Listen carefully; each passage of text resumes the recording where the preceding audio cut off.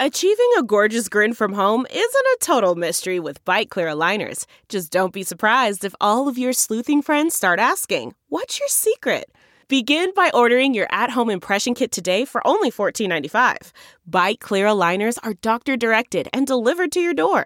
Treatment costs thousands less than braces. Plus, they offer flexible financing, accept eligible insurance, and you can pay with your HSA FSA. Get 80% off your impression kit when you use code WONDERY at Byte.com. That's BYTE.com. Start your confidence journey today with Byte. Angie's List is now Angie, and we've heard a lot of theories about why. I thought it was an eco move. Fewer words, less paper. No, it was so you could say it faster. No, it's to be more iconic. Must be a tech thing. But those aren't quite right. It's because now you can compare upfront prices, book a service instantly, and even get your project handled from start to finish. Sounds easy. It is, and it makes us so much more than just a list. Get started at Angie.com. That's ANGI, or download the app today. Check out the critically acclaimed release, Curse of the Red River, the brand new full-length album by Barren Earth.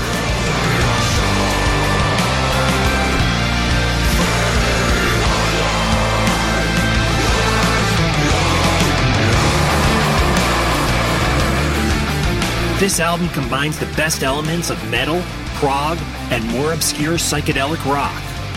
Visit Peaceville at PEACEVILLE.com to buy the CD and to check out other great metal acts.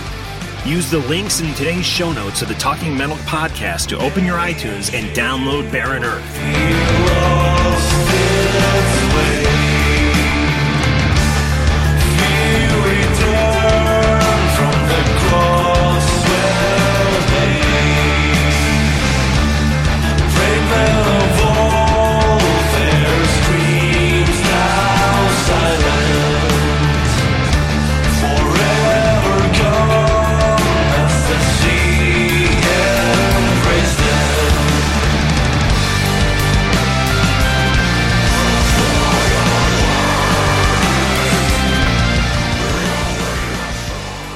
Mr. and Mrs. America and all ships at sea, this is Bobby Blitz from Overkill, coming at you live on Talking Metal. Rock over London, Zurich, Auckland, Dublin, Dallas, Milwaukee, Los Angeles, Sydney, Indianapolis, Tokyo, Seattle, Paris, Budapest, Berlin, New York. Ladies and gentlemen, two men who are committed to rocking you wherever you might be, John Astronomy and Mark Striegel. Welcome to the Talking Metal podcast, broadcasting around the world from TalkingMetal.com and StriegelsMusicNews.com.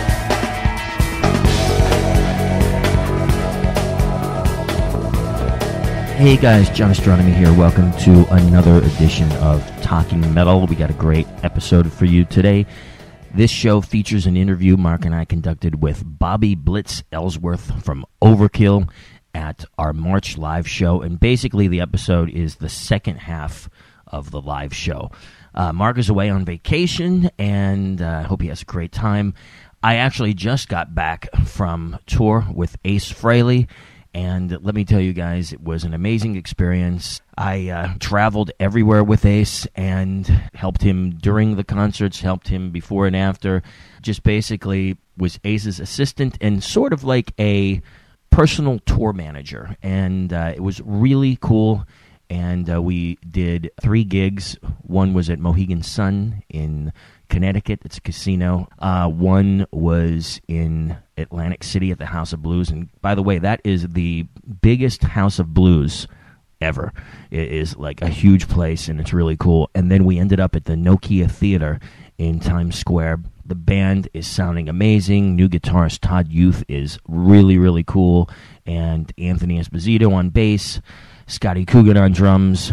Unbelievable group, and like I said, I never heard the band sound as great as they sounded on these last 3 shows, and a lot more great stuff to come. Go to acefrehley.com, check out his MySpace, check out his Facebook, his Twitter, subscribe to all those things, guys, and you will not be disappointed. So anyway, guys, hope you guys are all doing well, and just want to cover a couple of news bits, and then I want you to check out the interview with Bobby Blitz, which happens about 40 minutes, I think, into this live show, because part of it is just Mark and I kind of hanging out for a while. So the big news is that Metal Mike has some gigs coming up, and if you're in a town where he's playing, you got to go see him. And what you should do is go to the Wire section of TalkingMetal.com, and you will see all things related to Metal Mike's gigs that are coming up. So don't forget to do that. Check out the TalkingMetal.com site.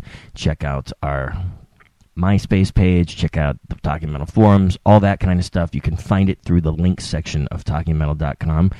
And enjoy the podcast, guys. So here it is, the second part of our March live show featuring Bobby Blitz Ellsworth from Overkill. Check it out. Talking Metal caught off guard. Yeah. I hope that we were all in broadcasting the audio Yeah. we were talking about. Guys, here's what we were talking about. I hung out with Judy Landers from the 80s, an amazing actress, last night. She's actually from the past. Like I love that.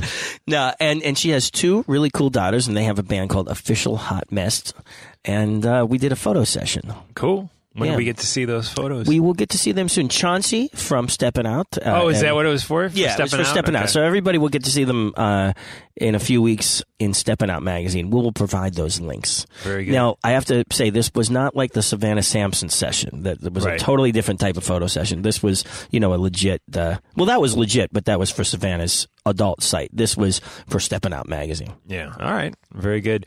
Were you in the adult photos? I was in 2 adult photos, Playing a police officer. yes, with Savannah Sampson. And no pants. Yes, I had pants on, but she didn't. A badge, a gun, and nothing else. Well, Chauncey's a great guy, by the way. Now, did you remember him from Howard Stern? Oh, yeah, of course. Yeah, and he's just such a nice guy, like a really great guy. Plus, he's a really talented photographer. I mean, I saw some of the shots, and I just would have not known how to set that stuff up with those umbrellas. He's like a Jay Bones, but for photography. Which this explains why there was a full feature on John Astronomy in Steppin' Out. Yeah, exactly. Yeah. I help out. Yeah. Very good. Although, it wasn't Payback. my idea. Yeah. Very good. That was a good feature on astronomy, wasn't it? It was. There was one little blunder, but what was it? Oh, when they put Metal Maniacs and they spelled it wrong? Yeah, Or was it? I didn't. It was like the original Metal Maniac. They corrected it in the second online printing. version. Yeah. It said I was a maniac. Yeah, that's right. Gary Anyways, discovered that. I didn't even notice that. He's a different guy. That's our other friend. Okay, let's get into some more shredding the envelope here. We'll hear Caravan of Cannibals, which I first misread as Caravan of Cannabis. This isn't. Who's a metal band? Much better dope? caravan to roll into your town. If you see a caravan coming, you better hope it's the Caravan of Cannabis and not the Caravan of Cannibals. Especially you if might you're get eaten fat but and juicy. Dude, my wife was telling me about some guy who. Do you hear about this? Yesterday, he was on like some show, like Cops or something, and he swallowed. He was arrested, and he had a bag of weed on him.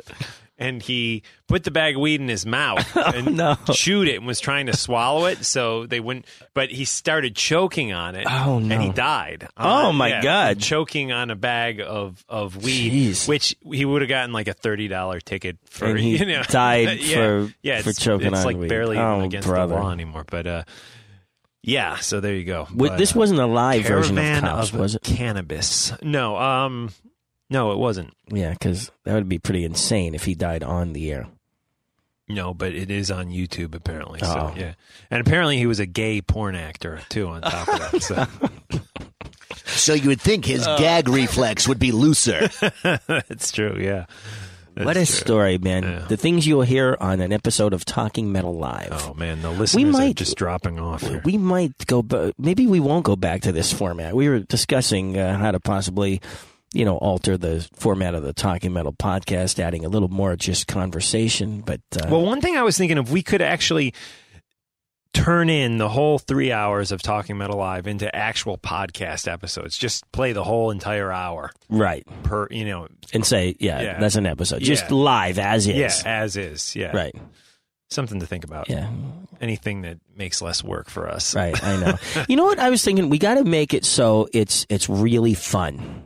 And guys, it's not that we're saying it's not always fun, but sometimes we're under the gun and trying to get things done and in time. And the key to Talking Metal is to have fun while doing Talking Metal. Yes, it is. And we need to do that. And we have to say, guys, sometimes it appears to be work. Yeah. And we're trying to figure out how to make that not the case. Well, the Caravan of Cannabis could help that situation, actually.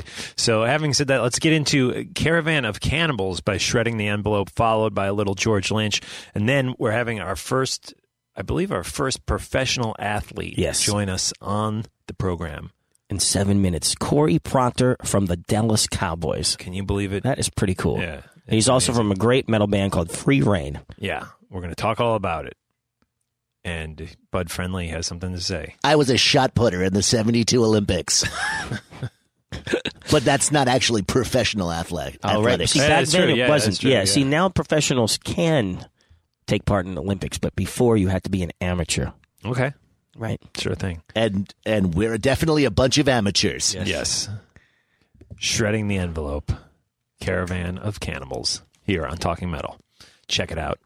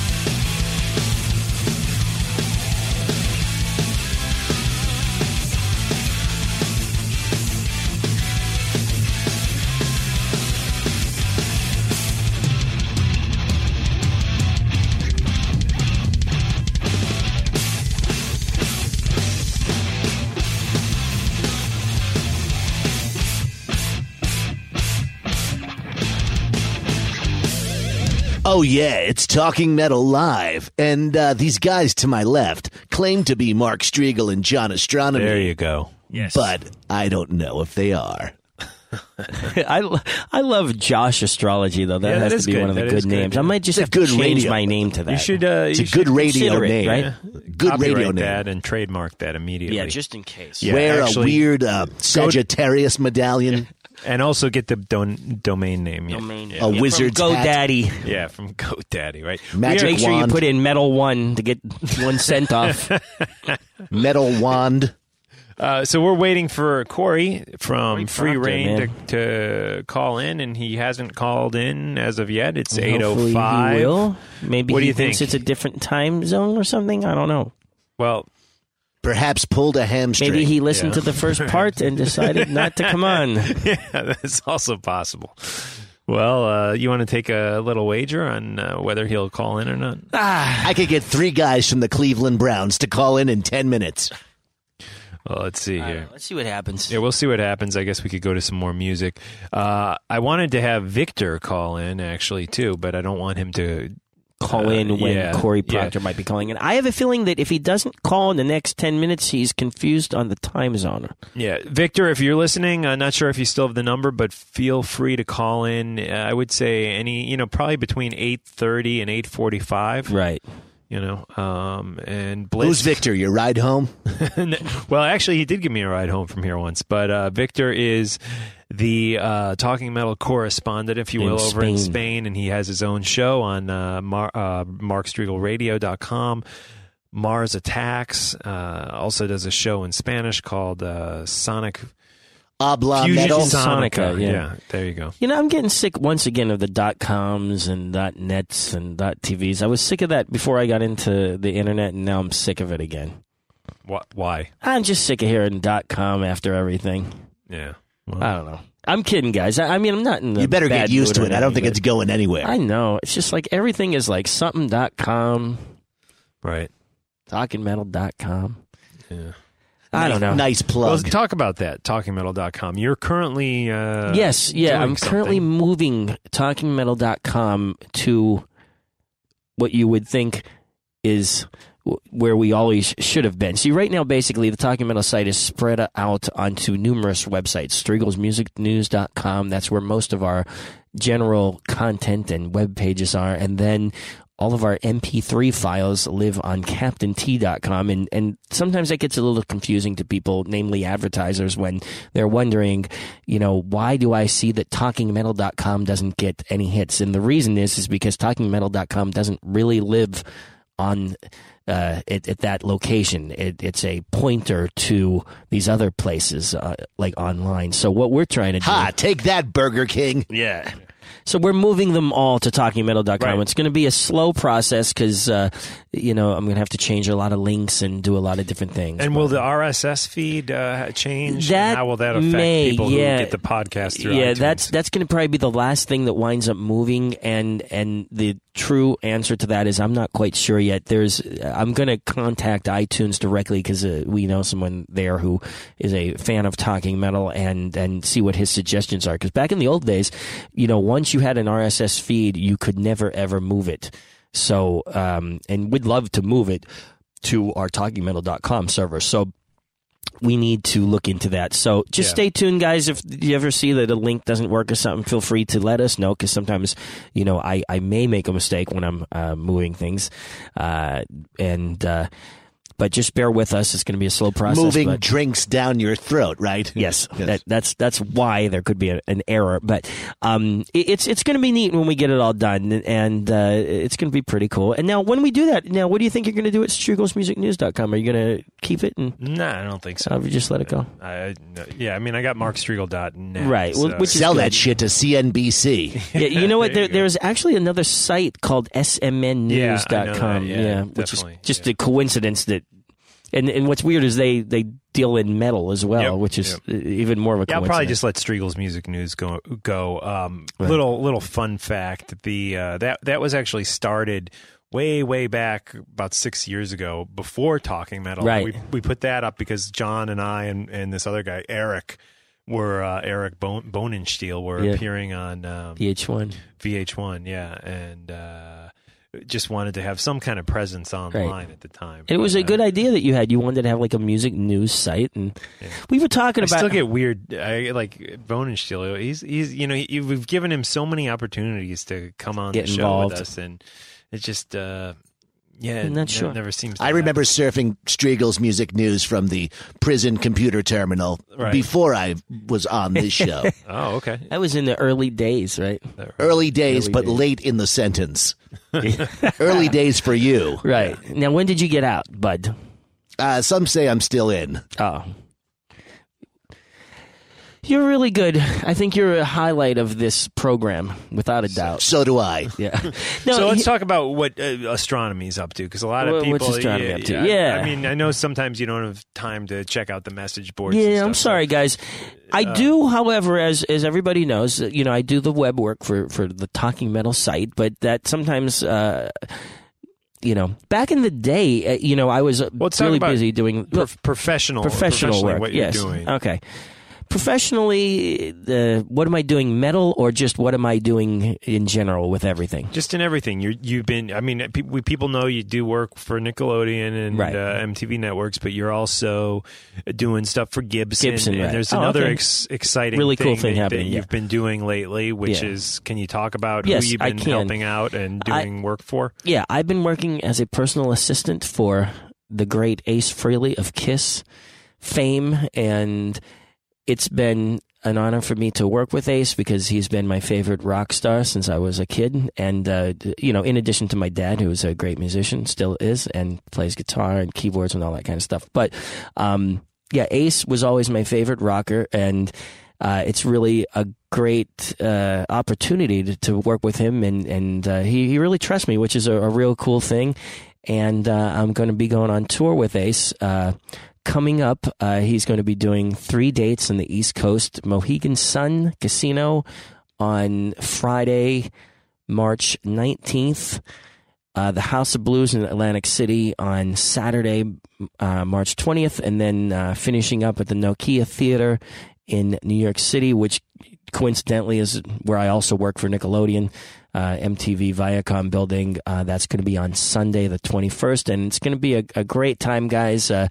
You really should come out to support Ace and just have a great time seeing his band if you're in the area. And exciting thing, he's got Todd Youth on guitar now.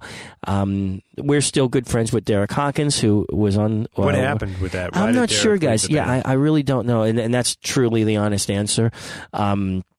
And as we said on the podcast, we wish Derek the best, and we're excited to see Todd Youth. Now, what's interesting about Todd Youth is that he literally, like at some young age, like 12 or something, was like on stage at, like CBGB's with like, some of the New York bands that were playing there back in like the 80s. He was like some kid who also performed with like major punk groups and stuff. Yeah, we should look it up on Wikipedia. You know what? Maybe I will look that up. But anyway, then after that, he wound up playing in Degeneration, which must have been just after we saw them, because I remember like it was Jesse Malin. Well, they had that one guitar player, Danny Sage, and then I feel like the other guitar player changed 2, maybe 3 times. Yeah, there was Richard Bacchus, I think, was one of them. When I think that was his name, and we knew Danny Sage because we knew a friend, his girlfriend. What was her name? I didn't really know her well. She was friends with Nikki. Yeah. I've been over her past. I think I got one of Danny Sage's coats to this day. But anyway, yeah. So Todd Youth was in Degeneration, and then he went on to play in Danzig, and I think he was possibly in Danzig at the same time as Steve Zing. Oh, yeah? Okay. Yeah, and then he's currently also doing a project with Michael Monroe, and now he's out on the West Coast. So he's really, one of these like cool, guys that are in demand and are playing with all the cool bands like Michael Monroe's and the Ace Frehleys and stuff like that. So that'll be interesting. And then also Scotty Coogan on drums from Nikki Sixx's group, Brides of Destruction. And then we have Anthony Esposito, of course, from the Lynch Mob, who is, our friend. And who we just heard playing on that Lynch Mob song. Yeah. So it's gonna be good. So we have update on Corey Proctor. We have Jen from Chipster. We're emailing back and forth with her. He should have called in. She's trying to track him down, and that is the update. Official word. So we're looking for Corey Proctor and guard for the Dallas Cowboys. Yeah. Hopefully. I hope he's okay. Yeah. And I don't know. What do you want to do? Some music? You want to keep talking? Yeah, let's keep talking for a minute. Okay, let's ask what you're up to, Mark. Boy, yeah, just staying busy. The Screaming Metal thing was a lot of fun out at Dingbats. We didn't sell the place out this time. Yeah. We had about half of what we had last year, which was still one of the biggest great nights. Yeah. I mean, it's funny. Yeah. I was talking to the guy who works there, and he was like, "Oh, we had a big night on Friday night." And I was like, "Oh, really?" I said, "Who played?" He said, Blackwater Rising, who we've had on the podcast, and great sounding band. And I was like, "Oh, so how many people did they have?" And he was like, "Oh, they had close to 40 people." And I was thinking, well, then tonight must be a smash hit because we had 100 people at Dingbats. Yeah, and that was like paying people. Then if you I guarantee there were people there that didn't pay to get in. So, does that count the opening group's people or no? Oh, that okay, was just our people. They had 4. Oh, yeah, okay. 4 people. So 104 plus. Here I was feeling all bad that people. Hollywood Kills, their name was. Dan had been like, "Oh, you should get them on the podcast," and we're using their equipment, which I'm thankful for that we got to use their equipment. But 4 fucking people. Yeah. I mean, geez. I mean, last year we had a real cool band. What was that band? Low Buzz. Low Buzz opened, and they had like 60 people there. Right. And it's like. So, and then we had over 200, 250 or something on so our own. Between that, it was like 300 over people 300 there, people in the place. It was technically this sold time out. there was 104 plus whoever got in for free. Yeah. You figure a couple of guys in that band get into fights with their girlfriends, they got 2 people at the show. Yeah. Maybe 1. Yeah. Well, each person should bring at least a couple of people to the gig. Well, Dan said to me, he's like, "How many people you got for the guest list?" And I had like 10, 15 friends coming down. None of them were on the guest list. It's like because I know how important those numbers are for the door. So we're trying to decide what to do next, guys, with another Screaming Metal gig. And I wanted to ask you guys out there, would you be interested in making a trip to New York City? I'm not talking about Clifton, Jersey. New Jersey. Yeah. To see Screaming Metal play on a big stage. And I can tell you one thing, if we do it in New York City, the special guests are there's definitely going to be more of them. And I think that we probably get some bigger names, Yeah. No offense to the great people that showed up at the last gig, but yeah. Well, I mean, I think we'll get all those people. Yeah, too. those same guys will come. We'll be there. And hopefully, we would have always had Bumblefoot and maybe Frank Ferrer at the gigs, but just coincidentally, they've been on tour with Guns N' Roses. So we'll try to book it so that they can come, and then all the same dudes that we had at the last gig, and then a bunch of people who, if you're not from this area, guys, getting to Clifton is a bit of a production if you're from like Long Island or a Manhattan person. Well, yeah, I mean, because there's no direct train out there. I believe it's a bus, and and it's just like a project. And in New York City, guys, not everybody like most New Yorkers don't have cars, so you can do everything you want in New York City, so you don't really need to go anywhere. And so getting to Clifton is a production. Thank God Jay Bones picked me up on his way out to the gig, and or else I wouldn't even have got home. And then here's what's even funnier. I stayed in a hotel because it's still such a production to get home. And when we were going to the hotel, there was a sign that said Jersey City, 10 miles. So that's what that's what I was talking to Emily, and I was like, well, John's staying in a hotel. She was like, isn't Clifton right down the street from Jersey City? And I was like, yeah, it actually is. So she was, and then I was like, yeah, but he didn't want to, have to drive all the way back. He didn't want to give the hooker bus fare back home. And then, we were thinking, we were like, well, a hotel room probably cost you $100 at least. This one was a little less. Yeah, well, you could have taken a cab for $25. Yeah, I know. It's like, but here's the thing: you could have had a party at your place. Yeah, I know. My place was a little dirty, but we didn't even take the gear back. I didn't even tell you this. Me and Jay Bones hung out for so long that Freddie was just like, just leave it. So we left the gear. We went back the next day and got it. They had to open up Dingbat specifically for us to get the amps out, and they couldn't figure out how to turn the lights on in Dingbat. Seriously, I had this little flashlight, and we had to go in the complete pitch dark of Dingbats and find the gear, which we then got, and luckily it worked, and then we went home. Cool. Well, it was a fun night nonetheless. I thought Balls to the Wall. Was good. We had Dave come up and sing it with us, and Metal Mike and guitar was the highlight of the night for me personally.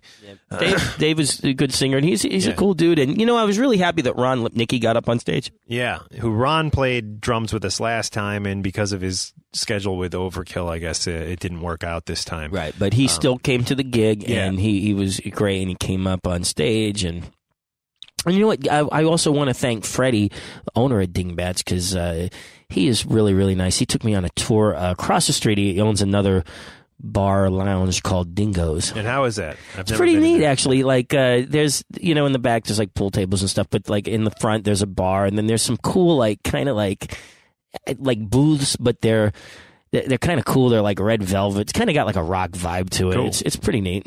Got like a planetarium on the roof in the back, what was that? Is that a planetarium where you can see stars and stuff like that? Yeah. Anyway, I think you're the astronomer. Yeah, I should know that. I should know. You forgot. This is John Astrology. Well, the update on Corey is that Jen from Chipster is calling the manager.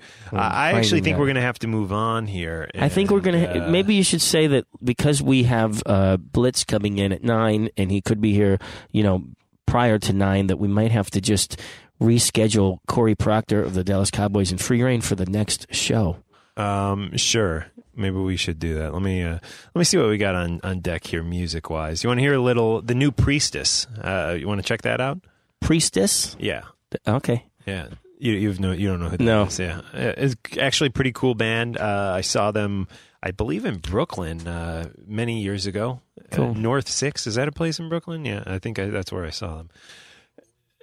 What's it called, JD? It's called the Music Hall of Williamsburg. Okay. Wow. Yeah. Saw a couple shows there. I heard there was a song that Wendy Williams had that said the word priestess. Yes, actually, when I search priestess in my iTunes, that came up. Yeah, I get that. That is. Yeah, that's a great tune. Play that after, if you have it. Okay, I could do that. Let's hear the new Priestess, followed by the song in which Wendy Williams says which the word is called Priestess. Yeah. So we'll play Lady Killer, brand new Priestess. I don't even think it's out yet. Followed by the song Priestess by the Plasmatics. Actually. Yeah. Featuring Wendy O. Williams. See, I think that was really a Wendy O. Williams song that now when they re-released it on iTunes, they say it's the Plasmatics. Oh, okay. Or maybe it was Plasmatics live doing that song that was officially on the WoW record. The WoW record was Wendy O. Williams. Yeah, and for some reason it comes up as the Plasmatics. Yeah, I think there's some kind of new re-release of that. That's interesting. And then how about if we follow that one up with Judas Priestess? No, I'm kidding. We don't have any other music that's readily available to play at the moment. So, well, let's get into this. This is Lady Killer by Priestess here on Talking Metal, followed by Priestess.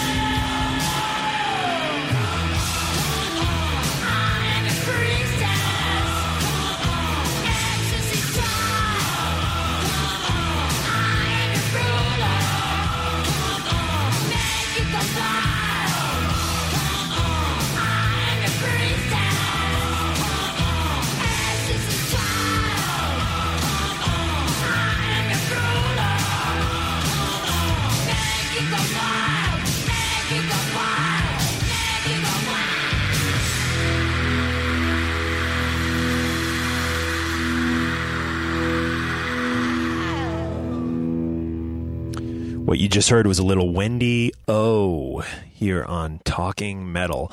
So no go with Corey from Free Reign / the Dallas Cowboys. Too bad. We are going to move on. We're going to actually start the interview early with Bobby Blitz tonight. He is in the studio now.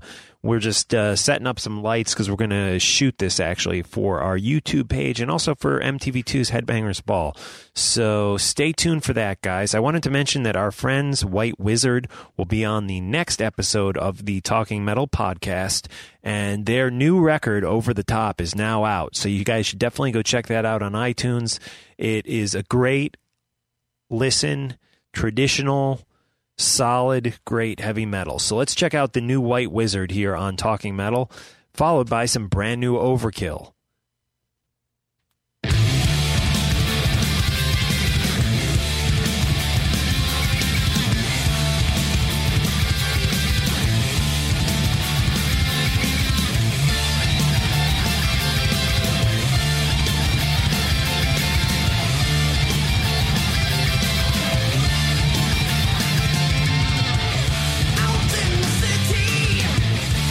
Streets of fire, I feel the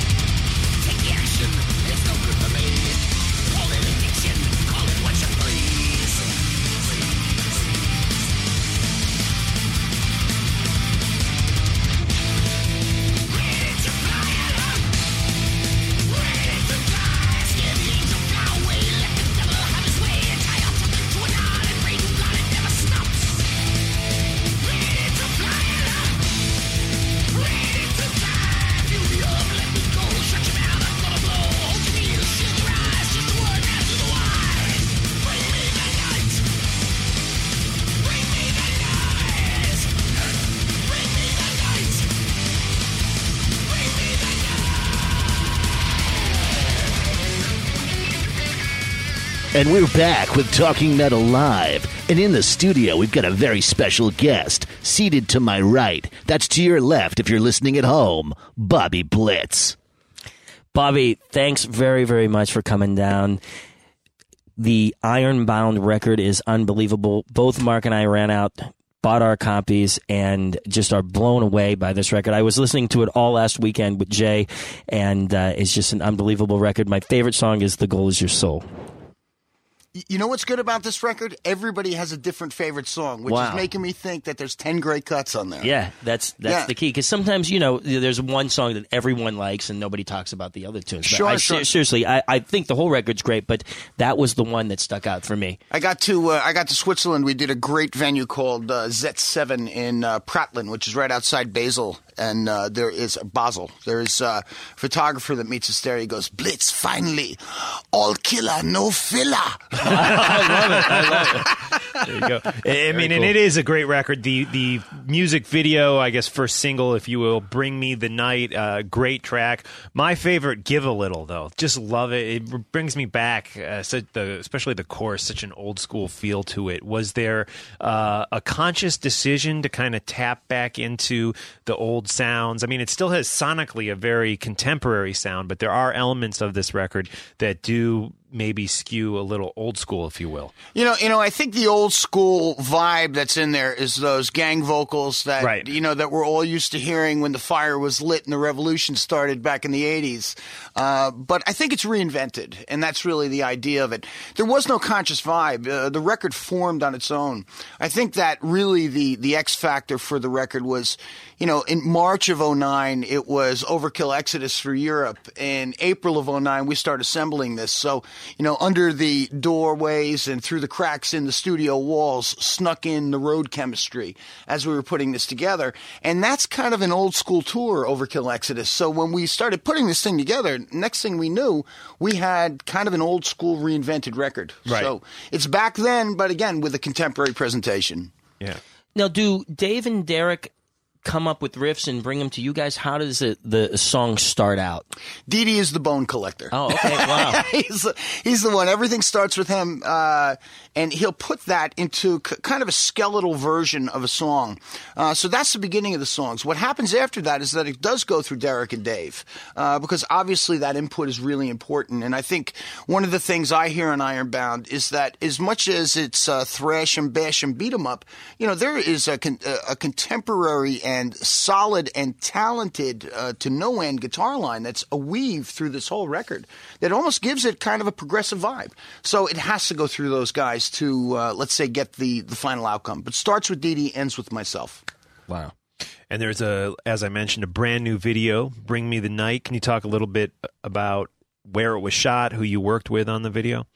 Shot in Brooklyn. Mr. Kevin Custer, Toaster in the Tub. I love saying Toaster in the Tub. That's a great production company. Kevin is of, Hatebreed, Testament, some rap fame.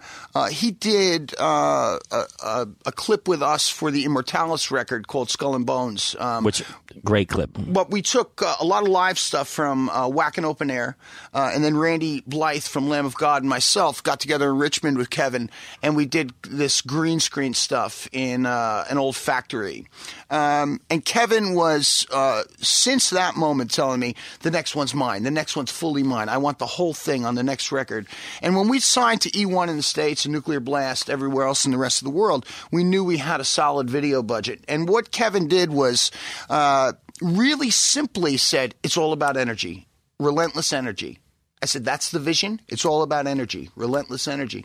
And I said, that simplicity really helped us because that understanding is something that we have had of the band for the amount of time that the band's existed. It's about relentless energy. So Kevin took that and, added some lighting effect, but it really depended on the band's energy to make the clip happen. Now, did you guys record the whole record in Dee Dee's studio? Yeah. And now Dave is involved in recording as well. So did he co-engineer it with Dee Dee, or they have the same gear? It's identical. It's like it would mirror each other. Dave's down in Florida, and occasionally we do leads down there. But this time we kind of brought as much as we could together. So cool. Dave did engineer on this, and those guys are a really great team with regard to that technology. They understand the computers. They understand what needs to be done. They understand good takes. So that production was primarily done by both of them, yes. Very cool. And the word Ironbound has a very metallic sound to it, if you will, but it's also, living in New Jersey, it's also known as a neighborhood in Newark. Is there any coincidence there that maybe the name came from that neighborhood in Newark, or... Obviously there's the figurative Ironbound, let's say us tied to the scene by the metal ribbons, but I don't think there's a kid in New Jersey who lives in the north part of Jersey who goes down to the shore who doesn't say, what a great name for a neighborhood, Ironbound. Right. And, we were thinking figurative, but said, what's even cooler is that it's actually geographic, so it really gives that Jersey stamp to it. And I never knew why it was called the Ironbound, but looked it up after this, and it's an immigrant neighborhood of Portuguese, Spanish, Germans, right outside the port of Newark. And they say that from the sky, because of the train tracks that run through it, it looks like it's tied to the earth by metal ribbons. And I said, that actually works, doesn't it? Right. Very cool.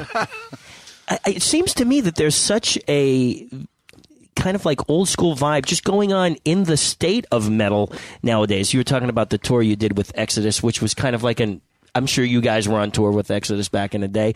And do you feel that there's a resurgence of thrash and old school metal going on right now? Yeah, I mean, without a doubt. And I have to attribute it to more so the younger bands than the old guard. I mean, the younger bands have created a new interest in this scene based on, their commitment, which is really a lot the same as when bands like Overkill, Exodus had started, Death Angel, Testament, et cetera, et cetera. I mean, there's even social and political themes that reflect each other in that are happening now. That are happening now, that happened then, right. Whether that be war, whether that be economics, et cetera, et cetera. And these are great reasons to start a revolution. And, I always think of those 80s as a revolution and really signing on, saying, this is, I'm in for life. It was really simple. But I think that this resurgence is based on their interest in the old days, but the validity is based on those social and political themes that are happening right now. Right. They're not faking it. They're living through that, and so they're writing from the heart. They're not trying to come out and say, we're going to sound just like Overkill did. It's not a fake out. No, it's the real deal. And I think because of that, then you start seeing stronger releases from bands like ourselves. Starting with the formation of Damnation from Testament, all the way up to Endgame, and I think even including Ironbound, that the old guard said, wait a second, this is the way it's done. This is what we do.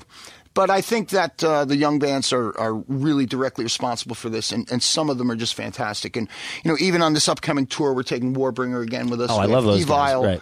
Right. We had Gamma Bomb overseas with us on a tour. Just took a Greek band called Suicidal Angels. I mean, and these are kind of that new thrash guard, and that's it's kind of cool to have that competition of the old and the new, because, my opinion is, I said, you can kiss my ass for 5 minutes, but I plan on burying you on that stage. Right. I had such a great time at the Starland Ballroom when you guys played with Warbringer, and it really brought me back to the 80s, and made me feel like I did when I went to concerts when I was like in high school, and I just had a great time at that gig. They're all wearing mine and Dee Dee's high top white sneakers. We sold them all to them. Yeah. I want to talk a little bit more about bands like Warbringer, but first I wanted to go back to the early 80s when bands like Overkill and Megadeth, even Anthrax were coming out, Metallica for that matter. You guys really, in a way, invented a sound that didn't exist prior to that point, which, and again, we'll talk about the younger bands who didn't really invent anything new. They're kind of, carrying the torch that you guys started. Can you talk about how that happened and in your opinion, the sounds and the bands that you were listening to and the direction that you pushed it in, and how it all kind of thrash metal and just the new sound of metal that hit in the early 80s, how that all kind of came about. You know, I think it by chance, first and foremost. It was obviously a voice in the dark and who could scream the loudest at one particular time as we were developing. But it really was the harnessing of chaos, where everything prior to that was planned. The only thing that was really chaotic before that was punk rock. And we were huge punk rock fans. I mean, if you lived in New York or lived in New Jersey, you considered the Ramones yours. You just lent them out to other people when they went out on the road and toured. But you could go down to St. Mark's Place and you could see Johnny and Dee Dee Ramone having a beer in a bag, leaning on Trash and Vaudeville on the on 3rd and St. Mark's, and it was awesome. It was a fantastic feeling.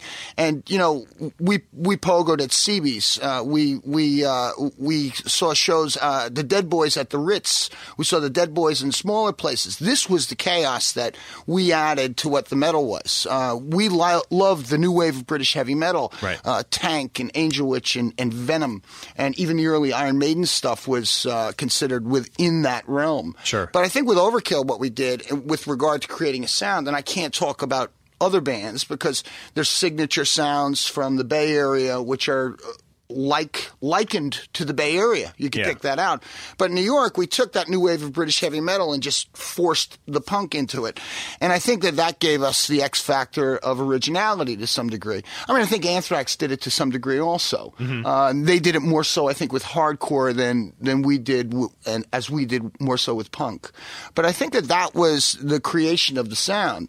But the reality is that these were two genres we liked. So when Overkill was a cover band, I mean, we would open up with the Dead Boys' Sonic Reducer into Ace of Spades by Motorhead into Murders in the Rue Morgue. So, I mean, you're really talking about three totally different separate entities. Yeah. And that's how the sound created for us, was understanding that there was more than just one thing. Yeah. But also being that voice in the dark and harnessing that chaos, because there's so much power in that chaos. You know, what's the difference between Ironbound and Field of Fire from 1985? One is pure chaos. The other one is controlled chaos. It's knowing when to wield the hammer and when to crack the whip, as opposed to just doing it indiscriminately and hitting everything possible. Yeah. So I think there's more power as time goes on, and this is how we developed, and that's the origin of the sound, in my opinion. Definitely. That's definitely insightful. And when you look at bands like Warbringer, who you've already mentioned that you like, and I like them too, but I have heard criticism thrown at them that, okay, when bands like Overkill and Metallica and Megadeth and Anthrax were doing their thing, they invented this sound. They moved different genres of music into a new place, whereas Warbringer don't do that. They are pretty much textbook as to what you guys, Overkill, Exodus, were doing, 20, 25 years ago. And does that, I don't know where I'm going with this. I'm just thinking, how does as the person who, as one of the people who are involved in pinpointing this sound, how do you feel about a band that is not really taking the sound in a new direction and is more just flying the flag? No, of course not. I think it's great that these guys have this type of inspiration. And obviously I hear riffs that I've heard before from other bands, from Testament and Exodus and Death Angel, for instance, in some of this new thrash material that's out, this new wave. But, the cool thing about it is that we also took stuff from other people. I mean, we can't just say that we were struck by lightning and the sound appeared and we were blessed like so. I think what happens is that, and in the origin and at the beginning, that happens is borrowing and celebrating influence, and walking down a path that has already been cut through the jungle or the woods. Eventually, you have to get off that path. And bands that last get off that path and find out what their own stamp is and how they put that stamp on their music by changing their influence, by using it as motivation, but changing it to making it their own. And I see this obviously will happen with some of these bands. I mean, the ones that last will eventually take this original path, say, to hell with following the road that's traveled. Let's sharpen up the machetes and get into the woods and create our own path. And that's where originality happens, and that's where a uniqueness happens, and that's where value happens. And I think that the bands you mentioned from the 80s all did that at one point. Definitely. Had to have. Without question. Had to. When you listen to the Metallica Garage Day stuff, you know what their influences are. Yeah. But obviously, they used a lot of that, but went in and redefined what heavy metal was for that era and that generation. Now, do you and Dee Dee find it easier now that you know how to control the chaos to write together, or was it easier back in the day where you kind of just were throwing everything together? We go to Warbringer shows and just steal their good stuff. Yeah, just that's like, what you tape it. Did and then Nikki you do Sixx say that in an interview? Yeah, of course I go to shows, but I only steal the good stuff. Right.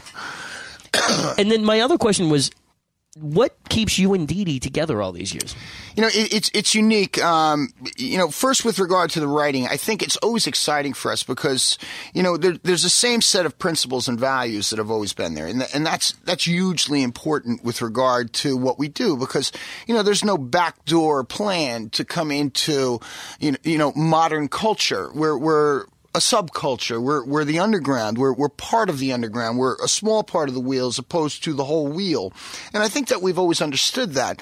So that then you get the opportunity to be free enough to do it for yourself and to do what you like doing as opposed to any kind of outside pressures, public opinions. None of that really matters. It doesn't matter that Gamma Bomb has this great record out now or working on a great record or Warbringer's released a great record or Bonded by Blood, et cetera, et cetera. It matters what we do, paying attention to our own house. So I think when that happens, inspiration is still easy to come by because you love this stuff. With regard to Dee Dee and myself, I think that the key to, a relationship for this amount of time, and I always love saying this in interviews, he'd be nothing without me, nothing. I've been carrying him for 25 years on my back. But we did an interview in Tokyo, and as hospitable as these people are and serious, through interpreters, we were sitting in the Hyatt in the conference room upstairs, and Dee Dee hardly does interviews, but they got him out for this one. And we're sitting in two chairs, and we're drinking beers or coffee, and they said, "Can you tell me about the relationship through the interpreter?" And he jumps ahead and says, "I've been carrying that drunk for 25 years. He wouldn't even be selling cars if it wasn't for me." And he goes to the interpreter, "Tell him." And the interpreter tells all the interviewers, right? You could have heard a pin drop in this place. Right. Till I fell out of the chair holding my stomach, Everybody realized the levity of it. But I think that that's really is the key, that there is no insult here, that the people within this band for the 30-year period, Dee Dee and myself, put the people ahead of the band. And then the band really takes care of itself. If I say, "Is everything cool? Do you need any help with this or anything else? Is the family okay?" "Yeah, it's okay. I need a little time to get this together." Or if he says that to me, I think there's a great understanding of where our priorities lie. So everything else follows really easy. It still amazes me when I think, hey, I know this guy for 30 years. And I know him really close. And I write songs with this dude for 30 years. I mean, it's a pretty amazing accomplishment. But I think it's because there's friendship that precedes that of a business or songwriting relationship. Right. Cool. And you mentioned you just got back from Europe. Any highlights from over there that you could share with us? Fell right on my ass on stage. Hit the wet spot from Derek's side, came right down. Let's see. Where was that? Prattlin. Okay. Prattlin, Switzerland. But the show was really cool. I mean, I have family over there, which is really great. We had cool. we have Kids Day on the first day in the Netherlands where they all come out and they watch soundcheck, and we run it like a full show, so the kids can come out and we all put them in Overkill shirts and like so. My niece actually gave us a concert last time. For okay. 9 minutes with her violin, and I was running around. This was on the Exodus tour, going, "Look, guys, my niece is out there on the stage, and we're running the smoke and the strobe lights right now. She's playing her violin. Cool. I need Exodus and Overkill out there applauding." Right. And these guys had such cool. a great time with it. It's one of the best family and videos. I bet she was so excited to be on tremendous. the rock and roll, metal stage with the whole 9 yards going on, and all you guys watching her. Cute little blonde girl, violin, and behind her's the big Charlie bat skull. Yeah, that is amazing. Tremendous. But the highlights of the show were that the record was accepted, or the record was accepted at such a high level that we're doing songs like Ironbound, and people are singing the choruses. That is amazing. I'm stopping Bring Me the Night, and this is the first pass through. The record's been out for 8 days. I'm saying this is not normal, but obviously it's what the doctor ordered for the scene, and it's a good interjection of energy, and obviously a contemporary release for the metal genre at this time. So, I mean, all of a high level, sold out shows all through Germany and full houses everywhere else. So. And then you guys are getting ready to do U.S. dates now. We go to South America this weekend. Oh, South America first? Yeah, we go to South America. We're actually, Chile had a second quake today. I heard that, yeah. 3 aftershocks, and one was a 6.5 or a 6.9. Wow. And our first show is in Santiago on Tuesday. Okay. And so we're going to see what happens with that. But after the first quake, they wanted to move ahead with what they were doing. They said, we want to move ahead with this. We want to get Chile back, and we want a normal life down here again. So we had agreed to do the show, come down anyway. So we go down to South America, barring any, more problems in Santiago and in Concepcion, et cetera. And then we do the U.S. tour starting April 1 in Philadelphia, Trocadero. Cool. And it goes about a month, and we end at the Nokia in New York. And then it's cool. Festival Madness for us, which is Wacken and all the good ones. The good ones. The last stuff from Wacken has just been, the video is amazing. I mean, just to see you guys, I particularly like the Skull and Bones footage. And, it's just so cool to play in front of those gigantic crowds. I mean, it really is. It was 10 degrees Celsius that night, and so it was a little bit cold. Wow. And I remember standing on the side of the stage with Dee Dee, and I was just wearing like a tank top, and I said, "Man, it's getting hot." Wow. So I guess I still get the fever standing in front of that amount of people. Then you know that's you're meant to be there doing it, because if you still can get that feeling, because I think sadly, there are probably a lot of bands of various genres that are out there doing it not because they love it, but you guys, you're still getting that same charge that you got 30 years ago. Yeah, I always enjoy that when somebody yells something as we're leaving the dressing room, something like, "Give them the cold steel, boys." Everybody's charging up to the stage, and I'm thinking to myself, it's still fun in middle age. Yeah. That's good. A good friend of ours is your drummer, Ron Lipnicki. Just wanted to mention him, and I know he's been with you a number of years at this point. I think this is his second record with you guys. Where did you originally find out about Ron, and how did he come into the fold for you? We had a problem with Tim Mallory. Well, it was actually Tim had a problem. It was a family issue that he had to handle, and had missed some festivals and missed some shows.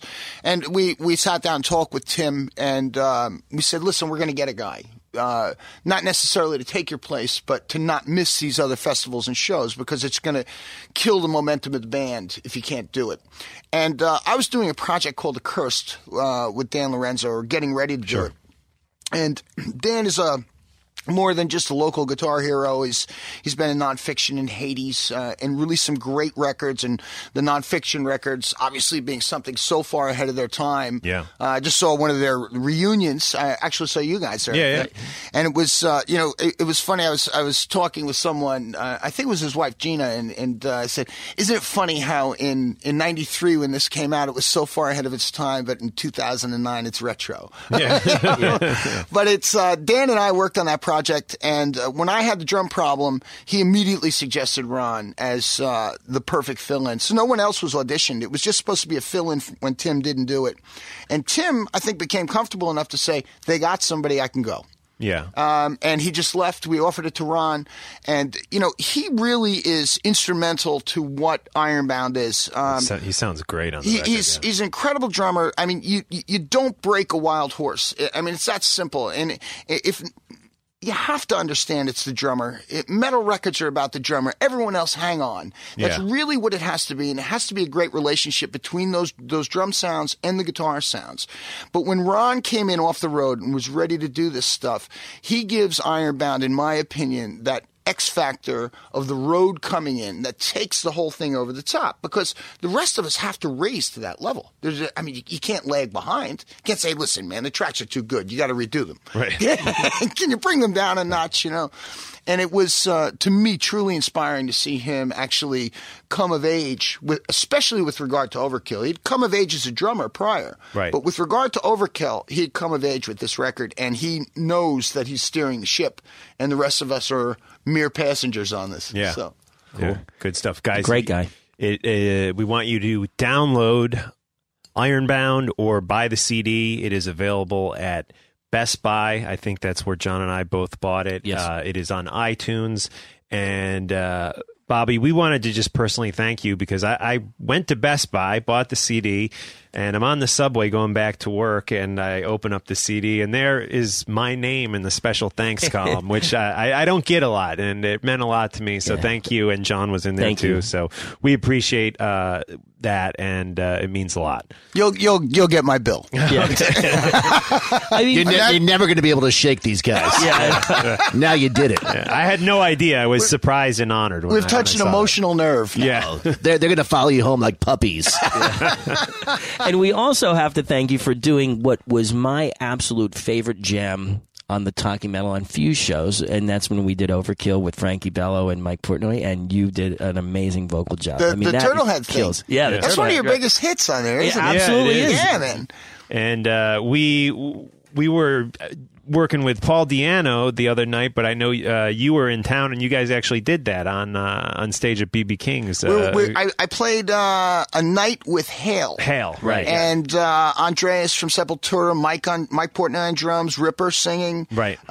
Dave Elfson on the bass, and they invite people down, and they invited myself and Frank down, and we did a Turtlehead reunion, and it was just it was really a lot of fun. It's funny though, we were getting ready for this whole thing, and they said, "But dude, we really want you to come down," and they sent me this list of songs, and it was Overkill's Motorhead's Overkill, right, and the rest were AC/DC songs, and I got back to him, I said, "Dude, I can do other stuff, Yeah. Right. AC/DC or that one too.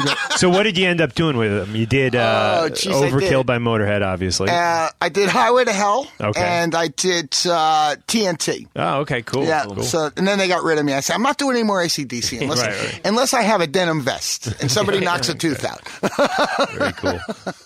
Well, thank you so much, Bobby, for joining us. We're now going to get into a little brand new Overkill. This is a song I mentioned earlier, Give a Little, and we'll follow that up with Power Surge, a classic track off of Taking Over. So here it is, the brand new Overkill. Guys, use those links in today's show notes of the podcast. They will open up your iTunes and take you directly to Ironbound by Overkill, and you can download the record in full there. Absolutely, guys. Thanks for listening to Talking Metal Live. Thanks to Bobby Blitz. And right now, let's get into it. Yeah, you know what? One last thing. Can we get a Talking Metal ID from you? I don't think we ever got one from Bobby yet. Good evening, Mr. and Mrs. America and all ships at sea. This is Bobby Blitz from Overkill, coming at you live on Talking Metal. Cool. And this is Perfect. Give a Little by Overkill. Thanks, Bobby.